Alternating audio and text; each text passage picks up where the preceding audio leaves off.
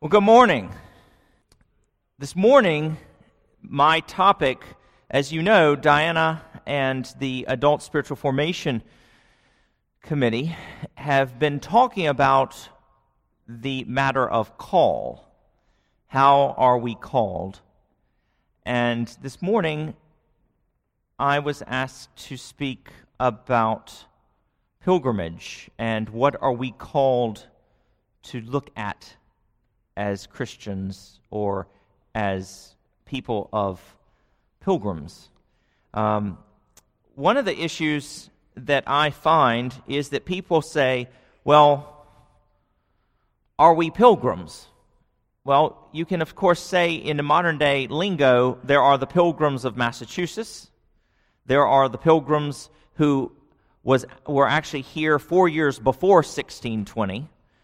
Even maybe a few years before that, who, of course, celebrated the very first Thanksgiving in the Barclay Plantation in Virginia. Now, those are pilgrims. There are those who go in concentric circles, who make life journeys, who are required as Muslims to go to Mecca. Those are pilgrims. There are those who go out and walk like some of the people in this parish with myself. A few years back, 2 years ago, 2 summers ago, we went to northern England and we walked from the mainland across the mud flats when there is a tidal island of Lindisfarne, and at certain points of the year, at certain points of the day, it's completely flooded, and at certain times of the day, the tidal floods recede and there are mud flats and some little bit of raised dry land that you can go across. Now, we walked the mud flats. Now, were we pilgrims? Yes, we were pilgrims. When we think about pilgrims, though, each of us is a pilgrim. When we think about St. Paul, who talks about in his letters, pilgrims and strangers, that's us. We are the brothers and sisters, whether it's the Corinthians or the Colossians or the Thessalonians. We are the pilgrims, the disciples, the followers of the way. This morning in my sermon, I actually talk about that John talks about the way, the holy place, the holy highway, that place out in the wilderness made straight for the coming of the Lord. Each of us has that in our hearts, and each of us has that in our lives, that we're called to be pilgrims, disciples of Jesus. Now, you may wonder, what was it that caused me? Well, I as a very precocious child, my parents are visiting this weekend, and my brother pointed out that my cousin, who was probably one of my least favorite people growing up, because he was a complete jock, I was not. And I read books, he did not.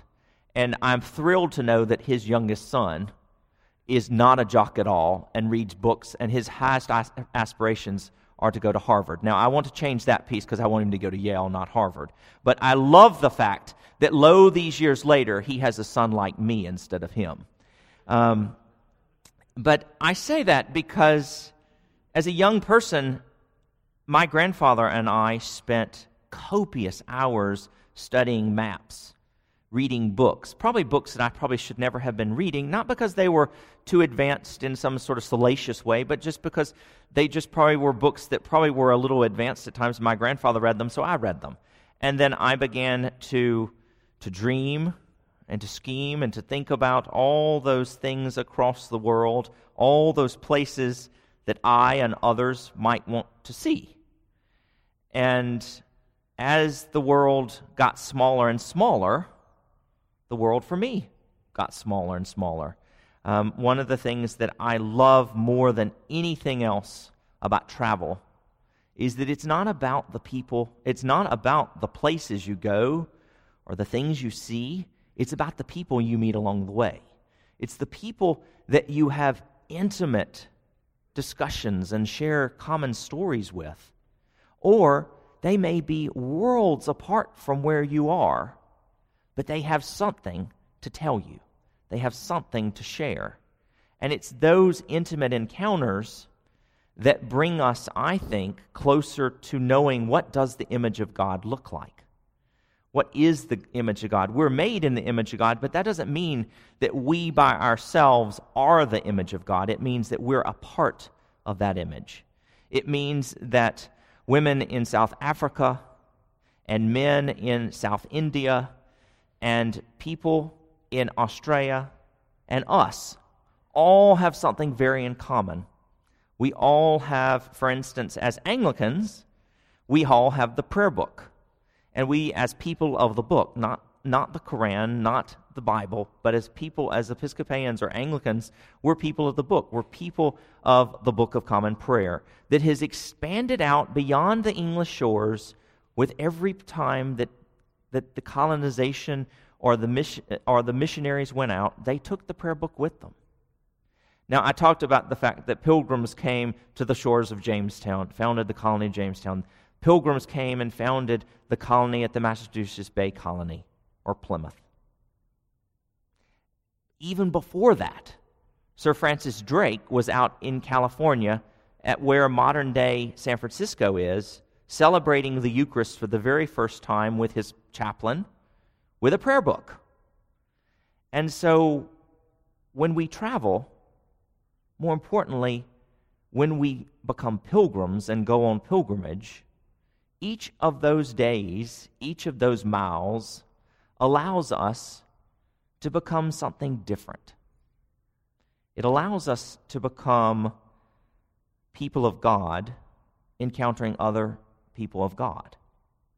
Now, this morning, I handed out, or I asked Charles and Bill to hand out for you a sort of threefold try here, and I wanted to say something about what one is called to be. Obviously, you get my call. My call as a priest started very, very young, and then as typically most priests, or most young people aspiring to be a priest or thinking about the priesthood, I then ran away from it for a long, long time. And I continued to talk about how does one do other things, but necessarily not become a priest. And as I was in my mid-20s, I began to realize that's what God was calling me to do. So that's a piece of my call to be a priest. I think sometimes that we're each in our own way called. I think that's one of the marvelous things about this spiritual formation series this year, that each of us has a call. Each of us has an innate sense, not just of your vocation, but also of your advocations. I've been very privileged, I tell people from time to time, because my vocation allows me to embrace my advocations, those things that I love most in the world, which are meeting people and traveling. If I was to set off and be traveling, people would say, oh, well, if he's always traveling, he'd be so happy. That's not necessarily true. I think pilgrims have to, at the heart of who they are, they must have a home base. They have to have a place where they call home. And it's from that place that pilgrims radiate out from. Because you have to have an innate sense of who you are, the ethos of who you are, before you can go out and share with others and experience their otherness and their difference. And so it's been an amazing experience to be able to say over the years that I've lived in Washington and that I've lived in Nashville or Mobile or now in Summit. Fortunately, we've landed here for a while and we're very pleased about that. And this is a place we call home. When you look at this experience, these pages, the very first, all those little dots, if you look with me on the front page, each one of those dots is a holy place. It's either a Celtic well, it's a ruin of an abbey, it's an actual modern-day cathedral. It could be just a little rock, sort of like out beyond Plymouth. And something holy, something sacred happened in each of those spots. And each of those spots calls out to the people who live there. But each of those spots also call out to us as modern-day Christians who have our beginning with English-speaking Christendom. Now, whether you're originally Orthodox or Roman Catholic or Presbyterian, if you now come and succeed, if you see yourself in this place as an Episcopalian, as an Anglican, the heart of English Christendom is not in Rome or Constantinople. For English speakers around the world, and this is not just, let me be very clear, this is not just Episcopalians and Anglicans. This is for Presbyterians. This is for English-speaking Lutherans. This is anyone who speaks English around the world as their first language. Your home is in Canterbury. Now you may wonder, what does that mean? But it means that for English speakers around the globe who are not Roman Catholic or Orthodox, their home is Canterbury. It means it's just as important as the Vatican. It's the place that we go. Now, if you look at the next page, it again gives you lots of other, few less dots, but it gives you a sense of those historic sites, mostly cathedrals. It's geared down, mostly cathedrals and abbeys that remain. And then if at the top of it, it says the pilgrim routes to Canterbury. And then if you look at your last page, the third page, it gives you a much more broad, broken down, blown up version of what does it do, how does one travel the 120 miles from Winchester to Canterbury. Now that gives you a sense that pilgrimage is rhythmic, that you begin at the beginning, wherever that is, and you go to a destination. The destination for many has been Canterbury. It doesn't mean that every time I take pilgrims traveling that we go to Canterbury. It does, however, mean that we pray by the prayer book, we read by the Bible, we have daily prayers, and we also are doing something much more than that. Someone said to me once, I don't know if I could ever go to pilgrimage with you. I have this image of you all crawling across the land on your knees. And I've said, no, that's not pilgrimage. Pilgrimage is not just that. It's also about meeting people culturally. It's about enjoying great food. And it's about, in fact, just immersing ourselves, encapsulating ourselves by the culture that we drop into. So whether that means that we drop into modern-day Albania, or whether that means we go to Israel, or that means that we go to Canterbury, each one of those is a journey, and each one of those is epic in the way of the things that you learn along the way. Now, when we talk about the way, if we back up slightly, when Jesus had died, even before he died, the authorities at the time were calling Jesus and his followers as people of the way. Now, sometimes there are those who say it was derogatory. There are others who say, no, they embraced it, and therefore it became part of the Christian movement. For Jesus, however, the authorities started it by saying, those over there, those followers of the way being the way of that man, that Galilean, and that Nazarene. And then the way became that as people began to go through those centuries as martyrs and as pilgrims, they began to embrace their identity and say, we are followers of the way. We are followers of the Jesus movement. That's what Michael Curry, our presiding bishop, would say. We have been followers of the Jesus movement since he died on the cross and rose 3 days later. We have been following what those who knew his story and followed his example and told it year after year after year. We have been following in his footsteps and the footsteps of his disciples. And of course, I'm not a huge proponent of Paul, but Paul, I believe, was a pretty nasty man, but he was a pretty great theologian. And you have to sometimes distinguish between who are really great theologians and aren't particularly the nicest people on earth. In fact, I would say the most majority of wonderful theologians today actually are in ivory tower somewhere, piled up with books around them. And if you actually walked in to meet them, you would startle them to death. That is the perfect example of Rowan Williams, our former Archbishop of Canterbury. He is a lovely, lovely, lovely man, but intensely, intensely shy. So he'd be wonderful to talk to one-on-one. But if you were to actually hear him in a big lecture hall, what you get is some kind of trigonometry mixed with astronomy in some kind of Arabic dialect that about 3 people in the room might know what he's talking about. Now, and I say that half jokingly because I think we as pilgrims, we're called to encounter the Rowan Williams of the world, just as we are called to encounter the Michael Currys of the world.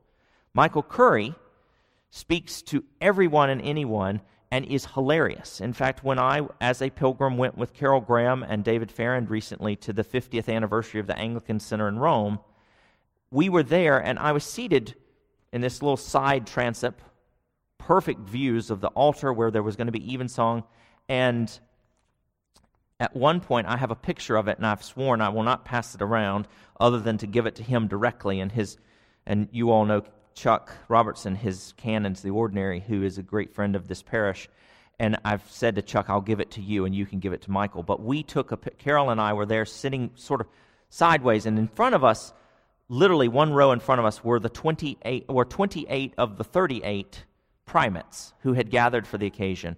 And every so often, the Archbishop and the primate of the Southern Cone, which is basically South America, he would every so often turn over, and he and Michael Curry would laugh, absolutely burst into laughter, and then one of them would look around and nod, and the other one would pull out his cell phone and take pictures.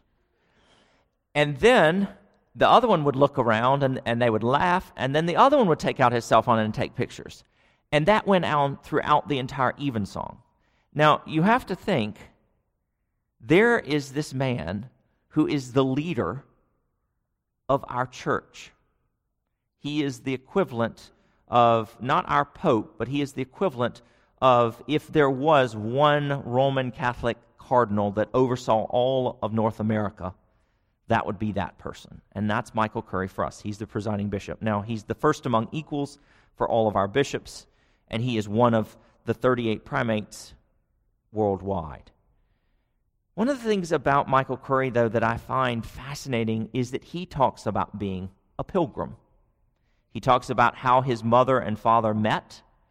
He talks about how the fact that they met and they went to a predominantly white church, and that there in that place they found a home, and they then raised their children in that Episcopal church. He also talks about the fact that he knew from a very early age that no matter what the people around him looked like, they were his brothers and sisters. He talks about the fact that that was a place called home, and that he and all those people around him were pilgrims. Now, I have to say, I've only had sort of passing conversations with Michael from time to time. We've never sort of talked about our experiences, but if you were to look back over the things that I've written over the last 15 years, 20 years, you would actually think Michael Curry and I had co-authored these things together. I think there is a chance that we as people of faith, in the way that we are groomed to accept other people, and in the way that we live into our commonality, it's only amazing, I think it's an amazing thing that we do in fact become who we say we are, which is pilgrims. We lead into and live into being those strangers and pilgrims among the people of God. Now, when we think about the call is an intimate intimate aspect of our life. Some of us are called to be lawyers from a very young age. Some of us and our children and our grandchildren are called to be in finance. And I have come to realize that there is at least 18 different versions of finance right here in this parish alone. But each of us is called to be part of that. There are women in this parish, because there currently are no men, although you gentlemen can join them. There are women in the parish who are sitting back in the very back right this minute, and they are called to be part of our bell choir. There are men and women who are called to be part of our choir, to sing the glory of God week in and week out. And then there are all of us who are called to be here to pray and to join them in that praise. As pilgrims, though, it's different because we know this is home, and we have to figure out where it is that the journey will take us next. I have to say, before I came here, Albania had never been on my... I'm not sure. I knew where Albania was on the map, and I knew a little bit about Albania from the 1980s, but I and the other 18 of us who traveled, the 17 of us that traveled with Chimmy, I don't think we intimately knew the people of Albania. I don't think we knew the great faith of the people in Albania. And I use that as an example to say that when we as Christians walk over and over and over this way of Christ, we have to also be aware that there are other people out there, sometimes walking beside us, sitting beside us, sharing meals with us, who are walking their way of faith, but it may be the way of Muhammad, may be the way of Buddha. But it doesn't mean that they're any less thoughtful and loving in the way they do. And I say that because on one of our very last days, we went to this absolutely exquisite Art Deco Roman Catholic church to see a series of murals. And the Roman Catholic priest, young guy named Father Joseph, or Father Seth, came flying from the front, and I thought, oh Lord, he's going to run us out. And he didn't. He came out and he embraced us, and he talked to us, and he told us all about his murals. But what he wanted to talk to us was, where do you come from? Who are your people? Basically, how do you worship? What does your liturgy look like? How many people in your congregation? How many attend week to week? That was a big thing for him because he said, I am one of the 3 Roman Catholic churches here in Tirana, and I have technically 23,000 people in my congregation because it's sort of more the English parish model. So he has to marry, bury, baptize everyone within his parish. Now, it does not mean that 23,000 people come to his parish church. In fact, I think for that parish mass that we were about to witness that night, just before we left, I think there were 15 people, mostly women of a certain age in there. Now, you might say the same thing if you came here on Wednesday mornings at 7 o'clock. If you were to come, you might find 7 people of a certain age here, celebrating Eucharist most Wednesday mornings together. What I also found so very amazing was that on one occasion, and we're going to talk about this, or my fellow pilgrims will talk about this when we do our Albanian pilgrimage, our forum. As we began to travel around Albania, I think the word spread that there was this group of Americans who were staying in Albania longer than most people do. Most people, if they're coming to visit Albania, visit a day in the north, a day in the capital, and a day in the south, and then they're moved on to see Kosovo or Greece or somewhere around. We were there for 12 days, 15, 12 days, 12 days. So in our 12-day journey, I think some of the people began to realize there's something different going on about this group. Why? There's something we should ask. And so they would all ask, why did you come? And then they would find out, and we would talk about how we were there for a spiritual, cultural sojourn. And they'd say, why did you come? And we'd say, we're here with Jimmy. And they'd say, oh, good. And then they'd say, but why did you come? And they're like, we're here with Jimmy, but we're here to learn about you. We're here to learn about your culture. We're here to learn about your many faiths. And on one afternoon, we got the call that said, you're going to be meeting with, we would like you to come to the Bektashi Temple, which is the center point of one of the 4 sects of the Muslim faith. One of the main 4 sects is Bektashi. Now, you may not have heard the Bektashi movement. They're very large in Washington and Chicago and a few other places, but their central tenet and their central site or temple is actually in Albania. And so there's a man who is known as the grandfather, and he is known as the Dada Baba. And the Dada Baba requested that we come and meet with him. Now, this is like the Pope reaching out to a group and saying, we hear you're in our country, and we want to know why. Come and talk to us. And so you never know when you encounter people what you're going to encounter. We arrived, we went through the temple, we went through our orientation of the Bektashi movement, and we this is, by the way, this is one of the sects when you hear about the whirling dervishes outside of Turkey, this is the group of the whirling dervishes. This is and whirling dervishes is not just an artistic dance they do for tourists in certain parts of the world. It's actually where they have a pole and they actually levitate and dance and dance and dance, and it's a part of spiritual enlightenment. So there are things you learn about other people and other cultures.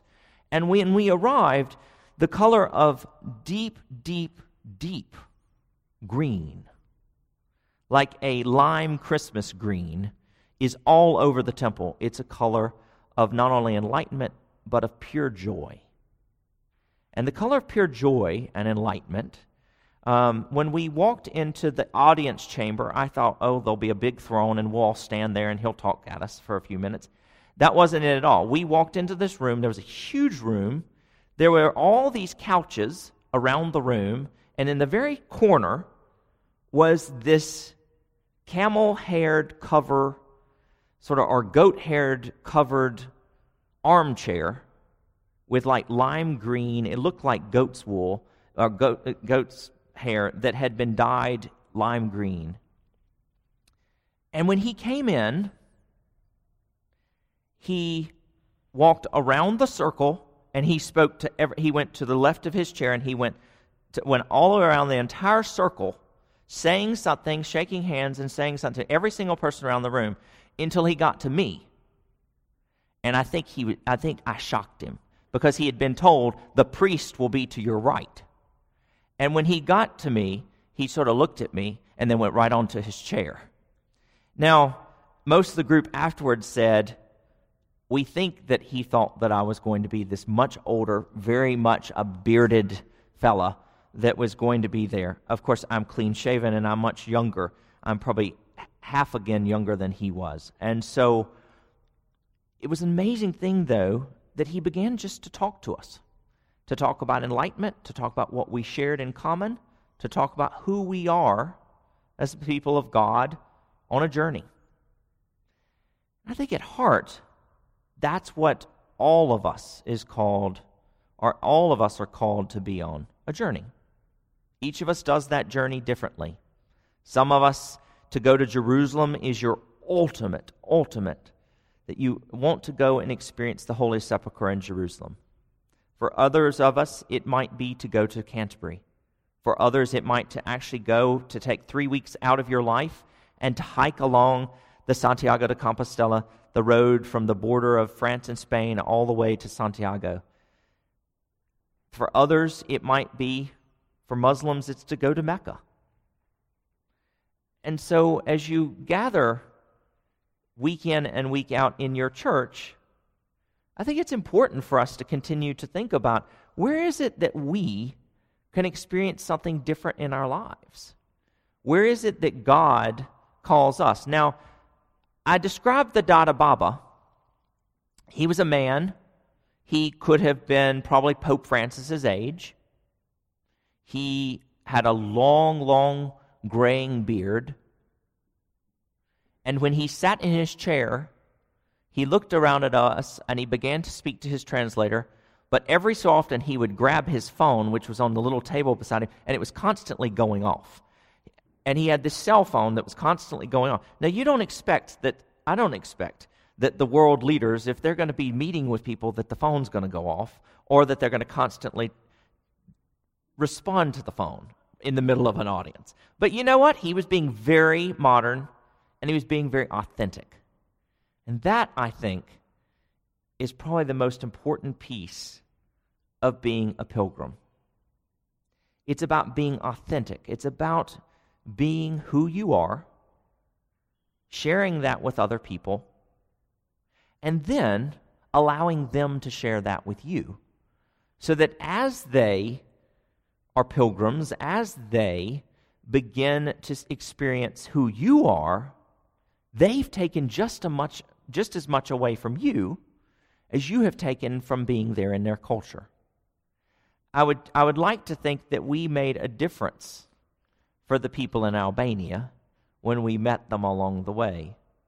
I know that over the centuries, as it were, I know that over the decades, the pilgrim groups have made an amazing difference with the people we've encountered in France or in Germany or in Israel or in Ireland or in England. Because in each one of those encounters, we make friendships.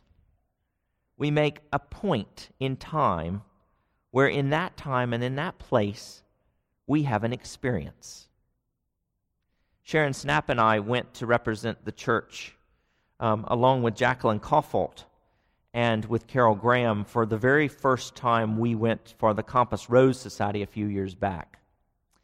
And you never know what's going to happen when you encounter people along the way. For us, the Archbishop welcomed every new group of people, of pilgrims, of parishes, into the fold. And so you got a photo with the Archbishop and a quick conversation. And I think they were moving through about a minute apiece. Snap a picture, he would say, "Oh, how nice to have you here," and they'd move on. Now, we had Jacqueline Koffolt with us. And Jacqueline Koffolt had already made numerous friends along our way because Jacqueline Koffolt has a very traditional hairstyle it was a huge bouffant. And when we all immediately went up and shook hands and said hello to the Archbishop immediately stepped back and looked, and he is much shorter, and he, of course, immediately looked up and down at Jackie and said, "Love the hair." And then he asked her, which I thought was very dear, he says, "How long have you been a Christian?" He went straight from hair to Christian, and they had this intense conversation, and Sharon and Carol and I were standing there with him, and then he said a few things to each of us. And then our moment of audience with the Archbishop in that moment was over, and we moved on. Now, soon after that trip, Jackie died. Thank you. And I think that Jackie would have said, as a very, very faithful Christian who in her time attended 7 different churches at different points, she moved around to figure out who was preaching what, who was celebrating what in different ways. She was the ultimate pilgrim. And I bring her in to say, Jackie offers each of us something about being authentic. Because in that moment that the Archbishop looked her up and down and said, "Love the hair," and then in the next instant said, "How long have you been a Christian?" It was one of those moments, sort of a transcendent moment, where we can all share. Those of us who were there together know that was one of those highlights for Jackie in her life. She talked about it often. So today, I'll just leave you by saying, you often hear me quote from T.S. Eliot. And T.S. Eliot talks about being at the beginning and the end. He talks about how we are constantly searching for that place as children of the apple tree. I think that's who we each are, to be searchers, to be travelers, to be people always looking for the Garden of Eden. But sometimes it's just okay to be who we are in the here and now. And we have to keep both of those in tension. That yes, it's okay to be pilgrims and travelers, but it's okay also just to be here, in this place, sharing the love of God together. So, thank you. Those of you who look forward to hearing about seeing pictures and hearing about the experiences of other pilgrims, on February the 29th, the pilgrims who traveled to Albania will be presenting their experiences here in the nave. So, thank you.